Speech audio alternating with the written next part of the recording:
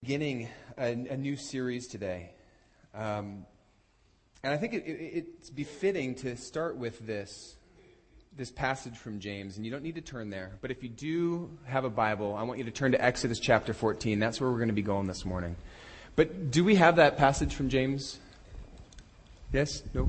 Maybe so? Anyway, James chapter 2 says this. One back. There we go. Will you read this with me? Consider it pure joy, my brothers and sisters, whenever you face trials of many kinds, because you know that the testing of your faith produces perseverance.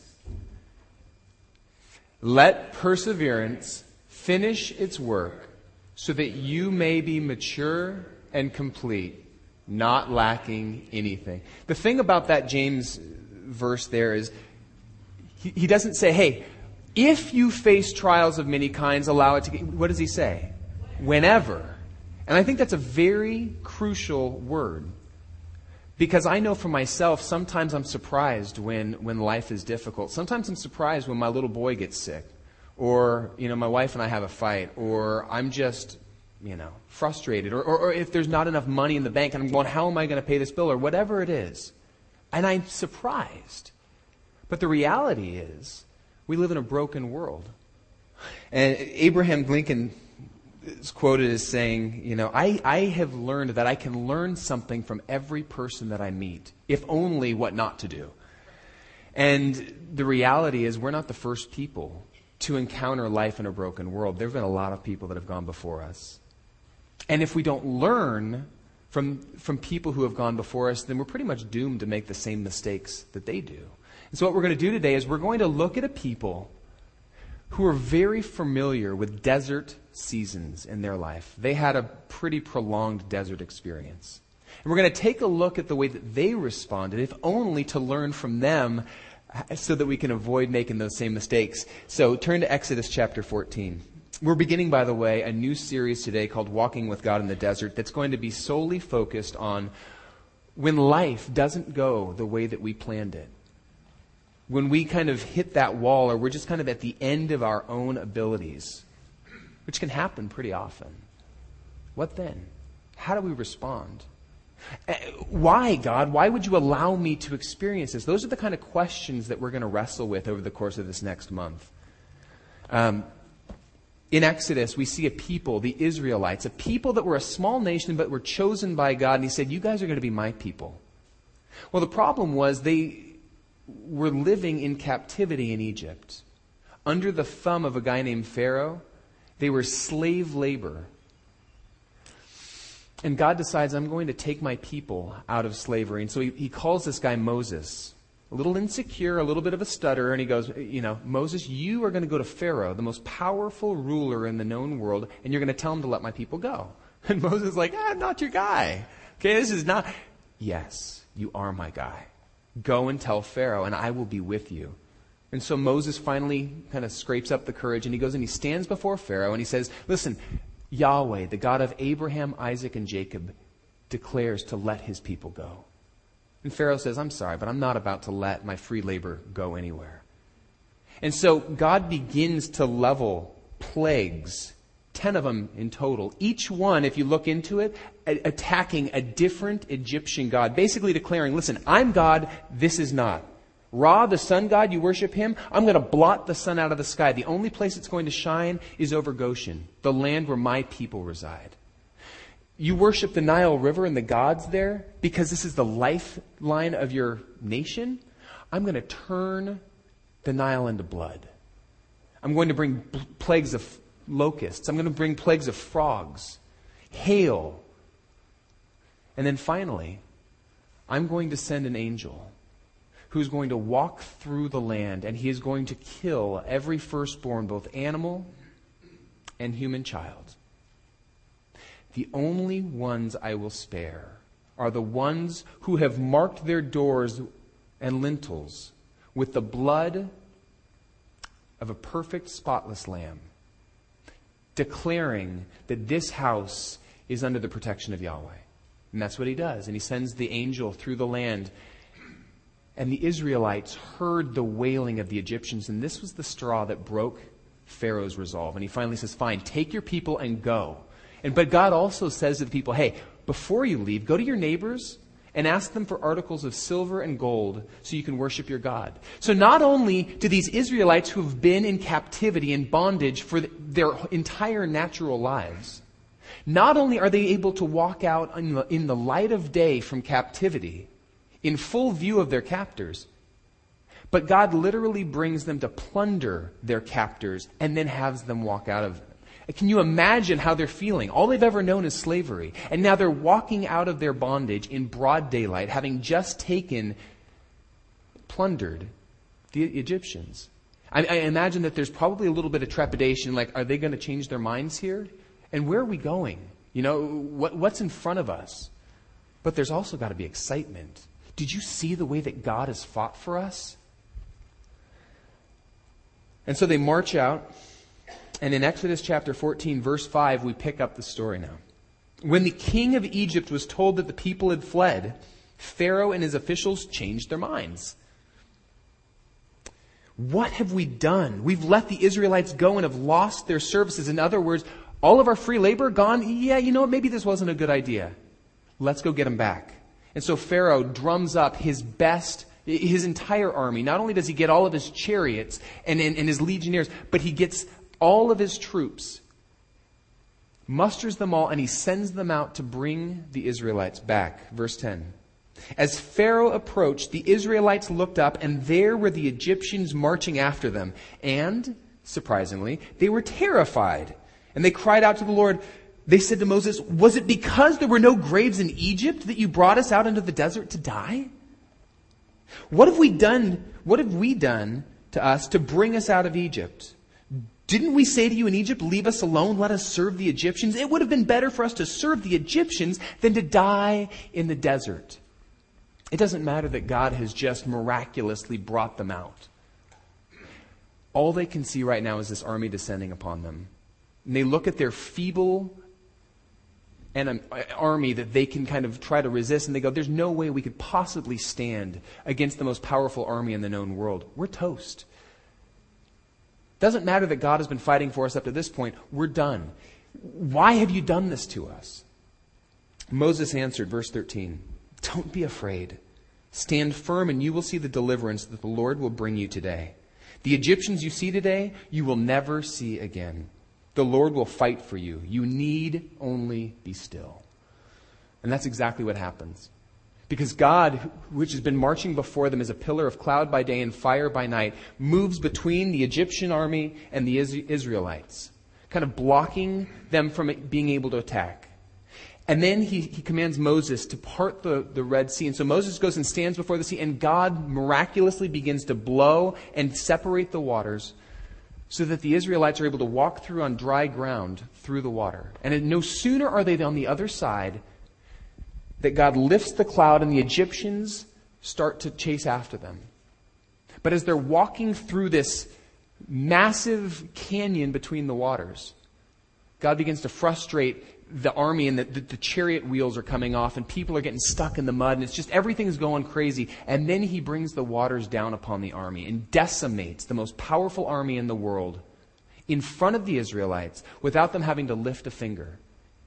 And what hours before seemed like sure death, and they were saying, God, why have you done this? Why have you let us here to die? It would have been better to stay back there. All of a sudden, this moment becomes perhaps one of the greatest moments for the Israelites' national identity.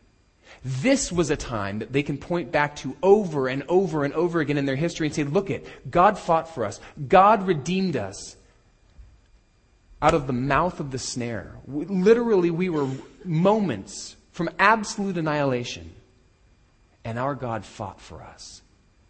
Do you think in that moment the Israelites trusted their God? This is interactive. Do you? Okay, good. For a minute there, I thought I'd put you to sleep. And over the course of the next chapter, chapter 15, you see the Israelites just crying out in song, thanking God for his faithfulness. You have been good. You have redeemed us and all of those kind of things, which is great because their trust in their God has just moved up exponentially. But life goes on, and they're still in the wilderness. They're still in the desert.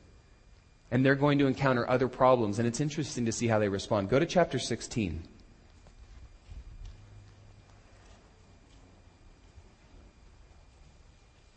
Right on the heels of watching Yahweh decimate an army without them having to lift a single hand or losing a single person, the whole Israelite community set out from Elim and came to the desert of Sin. I think that's somewhere in Arizona. On the 15th day of the second month after they had come out of Egypt. Verse 2. In the desert, the whole community grumbled against Moses and Aaron, and the Israelites said to them, "If only we had died by the Lord's hand in Egypt. There we sat around pots of meat and ate all the food we wanted. But you brought us out into the desert to starve this entire assembly to death." Wait a minute. Why did God bring the Israelites out of slavery? Well, part of it was because they were crying out to Him to save them. They were enslaved. But now as they're in the desert, and you guys get this is human nature. When you're in the midst of something and it seems overwhelming and you look back to where you were and you're like, why couldn't we just be there? I'd much rather be back there. It was so much more comfortable than where I am now. God, why'd you do this? And they begin to grumble against Him. God says, listen, I will provide for you. Verse 4. Then the Lord said to Moses, I'll rain down bread from heaven for you. The people are to go out each day and gather enough for that day. And in this way I will test them and see whether they will follow my instructions. In other words, I want them to wake up in the morning and I want them to go out and they're going to find that there will be bread and manna on the ground. I want them to collect only enough for that day. That night, I'm going to bring quail, and I'll provide meat for them.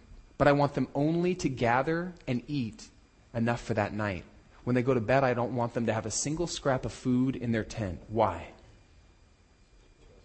So that they are forced every single night that they're in the desert to trust my provision.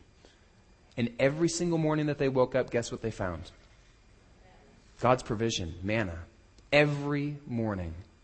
And so over the course of the time that they're in the wilderness, God is constantly providing just in time what they need. A constant reminder that God is with them. He hasn't left them. Their clothes don't wear out. He is providing what they need. Now, it may not necessarily be on their time frame, but He's providing what they need. Go to chapter 17.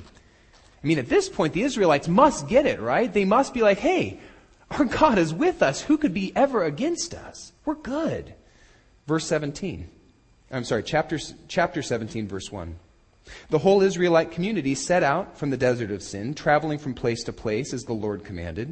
And they camped near Rephidim, but there was no water for the people to drink. And water, especially when you're in the desert, is an important thing. So they quarreled with Moses and they said, give us water to drink. And Moses replied, why do you quarrel with me? Why do you put the Lord God to the test? But the people were thirsty for water there, and they grumbled against Moses. They said, why did you bring us out of Egypt to make us and our children and livestock die of thirst? You seeing a pattern here? It's like, okay, we see what you've done, God. Thank you. We trust you. We love you. Oh, now there's this new obstacle, and you completely forget about what's come before. You know, as things are good, when we really don't need to trust in God because our own abilities can kind of provide for ourselves, that's when we'll declare our trust. But the moment that we're forced to trust in you, the moment that we don't see the solution, suddenly our resolve crumbles. And we begin to question God's goodness. We begin to question whether God is really capable of providing what we need. I'm really glad that we're nothing like them, right? That this is not our tendency. But the reality is, I find myself doing exactly the same thing. When I'm not forced to rely on God, I have absolutely no problem declaring my trust in Him. But the moment that my world is shaken, suddenly the why questions come to the forefront. Why, God? Why did you let this happen? Why would you? What have I done wrong, right? Because that's the next question we ask. What have I done wrong to bring this upon myself? This isn't fair. Don't you love me? Don't you see what's going on? Have you just abandoned me altogether? Why are we going through this again? You know, it's interesting, those why questions. And at least I'll speak for myself. When I'm asking those kind of questions, it reveals in me some of the natural assumptions I have about God. And the thing about the wilderness wanderings is they often bring to the forefront the faultiness of those assumptions. Here, I'm going to just focus on two this morning. The first faulty assumption we tend to have about God that is exposed when we're walking through the wilderness is that God cares primarily for our comfort. God is not primarily concerned with our comfort. And I think all of us would probably be able to agree intellectually. Yes, God is more concerned with our comfort, more concerned with our character than our comfort. We have no problem saying that intellectually. But when the rubber meets the road and we're actually in a season of dryness, when our stomachs are hungry, that first moment where we feel the parched throats and we have no water with us, or we see the dust cloud that is a portent that there's an army over the hill and we don't have a clue how we're going to be able to overcome them, at that point we're like, what the heck, God, don't you care about me? Where are you? What are you doing? Why are you letting this happen? Are you there? And then we start rushing after anything and everything else that might be able to give us security in the midst of it. And I find it so interesting that we think that God is really concerned about our comfort, because so much of what I read in Scripture is just the opposite. I mean, the one that I point to all the time, Jesus saying to his disciples, listen, in this world you're going to have trouble, okay? It's not going to be easy for you. But take heart, because this world isn't all there is. And this life isn't all there is. And I have overcome the world. I've overcome the brokenness, even in the midst of it. But even if this trial should lead to death, don't worry about it, because death doesn't get the last word. And so the first faulty assumption that we have is that God is primarily concerned with our comfort, and he's not. But the second faulty assumption, and this one I think is a little bit more insidious, and this one is definitely an American symptom, and that is this. We believe that God is a tit-for-tat, you scratch my back, I'll scratch your back kind of God. That he will return to us what we do to him. And so therefore, we have the ability to control his actions by what we do. You ever notice this? This mindset that when I'm messing up, I'm kind of like, okay, God is going to slap me down. And I'm just expecting to be cursed. But when I'm doing good things, the expectation is what? He's going to bless me. He's going to pour down blessing upon me, and it should go good. So, conversely, when things are going bad, my first assumption is, what have I done wrong? Why are you punishing me? Or, when things are going well, I have an expectation. When I do good things, bless me. It's kind of like, do you guys remember the movie Goonies? Okay, I wanted to get this clip, but we don't have time for it. And I couldn't find a copy of the movie. Seriously, people, invest in Goonies so that next time I want to use it, I can call you and you can get me the DVD. All right, moving on. In the movie Goonies, the kids are moving through these tunnels, and they come to this one room, and there's this big organ made out of bones. You guys remember that? Okay, and now they have to play the bones. And there's some chords that they find on their map. And here's the thing with the organ. When they play the right chord, what happens? You guys don't remember, do you? Okay, when you play the right chord, there's a door, and the door opens just a little bit. So every time they play the right chord, the door opens just a little bit. And this door is the door to their salvation. If they can get through that door, they can get away from the enemies that are chasing them. But not only that, there's untold riches on the other side of that door. All they have to do is get through it, right? And in order to get through it, all they have to do is play the right chords. But every time they play the wrong chord, what happens? The ground literally drops out from under them. And so they've got different patches of this room beginning to just fall away as they're playing the wrong chords. What the heck does that have to do with God? Well, isn't that what we do to God? We turn him into some passive thing, some passive celestial force. And all we have to do is do the right things, and he'll not only save us, but he'll bless us with material wealth and happiness and all those kind of things that the world holds up as the most important things. But if we do wrong, the world is going to fall out from under us, and we are going to be hurt. But do you see what that makes God into? A cosmic vending machine. And we are the ones who can control him. It places us in a position of authority over God. And ladies and gentlemen, that's just absolutely theologically wrong. We do not have the ability to control God. He's God. We are not.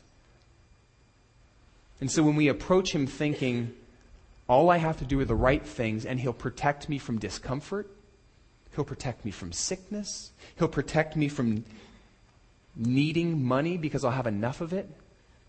We're basically saying that God cares about the American dream, perhaps even that he is the author of the American dream, and he's the underwriter of the American dream, and he's going to make sure that we are happy, wealthy, successful, and healthy. And that is not God's dream for us.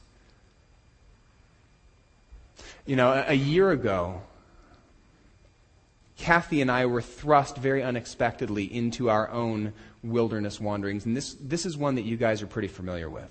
Because a year ago, this last Wednesday, we were about 6 months into our third pregnancy. Now we have one son and we had a miscarriage. So this pregnancy, because it was on the heels of a miscarriage, we were praying constantly, God, have your way with this baby. God, please protect him. We were praying for that perfect baby. We really meant, we don't care what sex it is, so long as it's a healthy, happy baby. And 6 months in, everything was going well. As it should be, right? Because we're good Christian people. We're, praying and all this we're doing all the right stuff. I'm a pastor. Absolutely, God should be blessing us. Well, a year ago on Wednesday night, my wife's water broke really prematurely, 13 weeks prematurely. And you know how when you go through a traumatic experience, it's almost like that moment gets burned into your mind? I remember the look of absolute abject fear in my girl's eyes as she realized that something was very, very wrong. And I remember carrying her out to the car and just racing. Both of my boys decided that they wanted to come at midnight. So we're racing down the freeway, completely dark out, very few cars. It was one of these interesting things where outside it's pretty serene and calm and quiet, and inside my world is in disarray. We get to the hospital, and the hospital realizes, oh my goodness, this is really happening, and we're not equipped to handle a child born as prematurely as it looks like this one's going to be born, so they ship us up to another hospital up in Anaheim. And the doctors were able to stabilize my girl. And for the next 2 weeks, it's almost like our world went back to a sort of weird normal. We're figuring it out. And in the back of my mind, I'm thinking, okay, so this is God's bump. This is going to be something that we'll be able to glorify him with, but we're past it. We're past the hard stuff. And we're going to be able to, the next couple of months of having her on bed rest is going to be tough, but we'll be good. And God's going to be glorified through this. You guys know the story, some of you, because you walked through this with us. 11 weeks before Grayson was due to be born, we had a routine sonogram. And the doctor said, I don't see any movement going on in there. And it's been 20 minutes. He should have been moving. Let's give it another 10 minutes. 10 minutes turns into 20 more minutes. It's now been 40 minutes. There's no movement. Something's really wrong. We need to bring him out. So we went into an emergency C-section. And this beautifully tiny baby, 3 pounds when he was born, although he would drop down to about 2 pounds, 12 ounces before all things were said and done. Hi, Grayson. Born, and I look at this child and I go, he's beautiful and he's perfect. Totally didn't expect it to become this early, but all things should be good, right? And yet over the next 48 hours, our already chaotic world descended even further, because he had not only pneumonia, but his sickness had gone all the way into his spinal column and into his spinal fluid. And because he had pneumonia, when they tried to respirate him, only one lung inflated, and the pressure popped it, and his lung collapsed. And his chest cavity began to fill with oxygen, so they had to do an emergency surgery and put his tube in to leak out some of that oxygen so his lung could reinflate. And then it happened again another day after that. And they had to do another emergency surgery. And all of this going on, he's now anemic, and they're saying, well, he might have a bleed in his brain, which happens with children born this prematurely. And as a father who is used to being able to protect and provide for his kids, I'm watching my little boy, this teeny tiny little boy, covered in monitors and covered in wires and tubes and breathing apparatus, and I can't even pick him up. I can't shield him from the garish light in the room, or the nurses that are talking too loudly for my taste, or the couples who are with their babies just another room over who are talking too loudly to their babies, and I just wanted to protect him from the world. And I couldn't even touch him. Because at that age, to even touch him is interpreted as pain for kids. So I'm like, your daddy's here. And I felt so unbelievably out of control in ways that I have never felt in my life and hope to never feel again. And in that moment, it was so natural for me to go, God, why? What have I done wrong? What have we done to deserve this? Again, those natural expectations that God is you scratch my back, I scratch yours. If you mess up, I'm going to punish you or punish your kid. But if you do right, I'm going to bless you and you'll never have to go through something like this. And that's just not the reality of this world. And in the midst of this wilderness season, we had so many of you come alongside of us and walk with us. And I just want to say thank you for the ways that you as a church family cared for us and loved us. And as I was thinking about that, I just went back to one of the journal entries. I was journaling a lot during this time. And I'm going to close by reading just a section of one of my journal entries. This was written about 45 days after Grayson was born. Things really stabilized and he began to grow. He began to be able to breathe on his own after about a month and a half. And I remember writing this.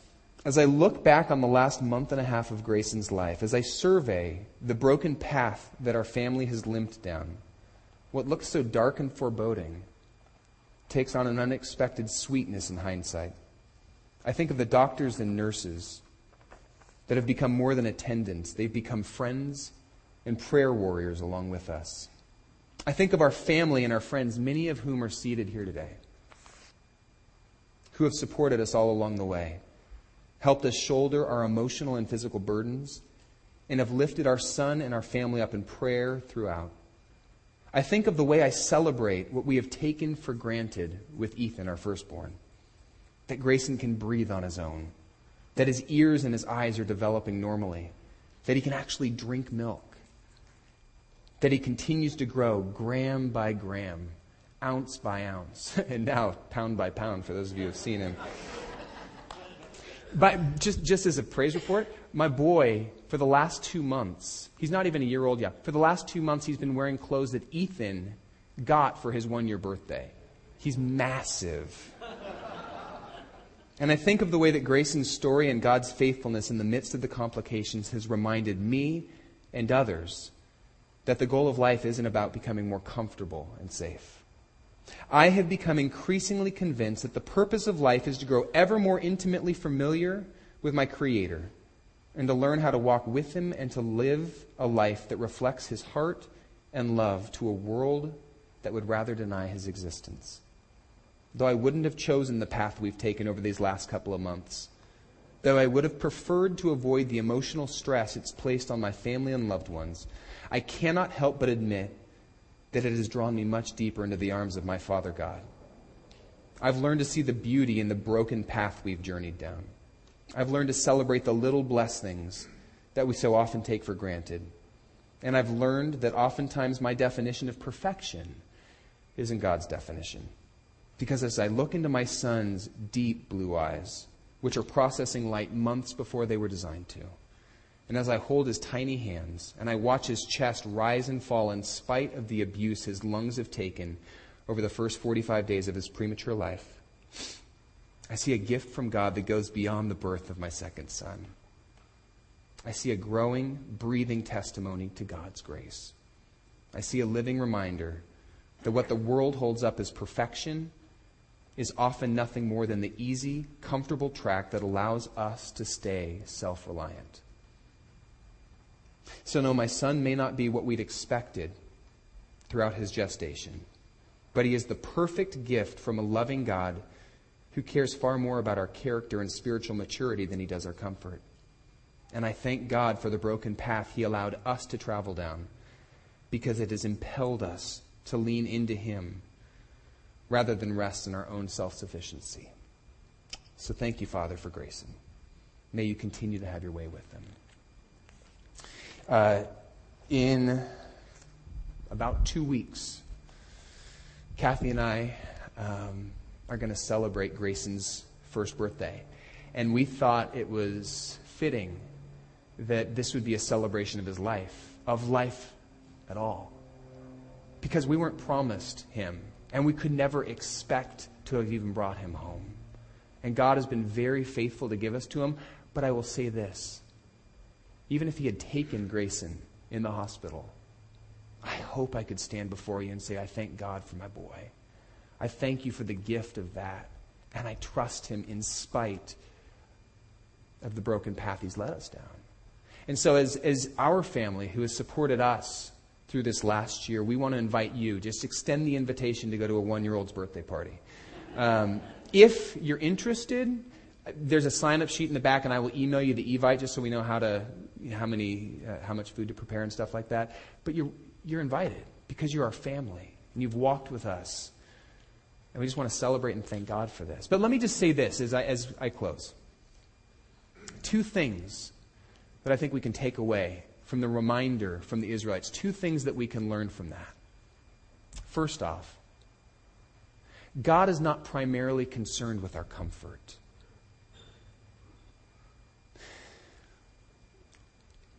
He wants to grow and mold us into men and women who can walk alongside other hurting people who have very little hope.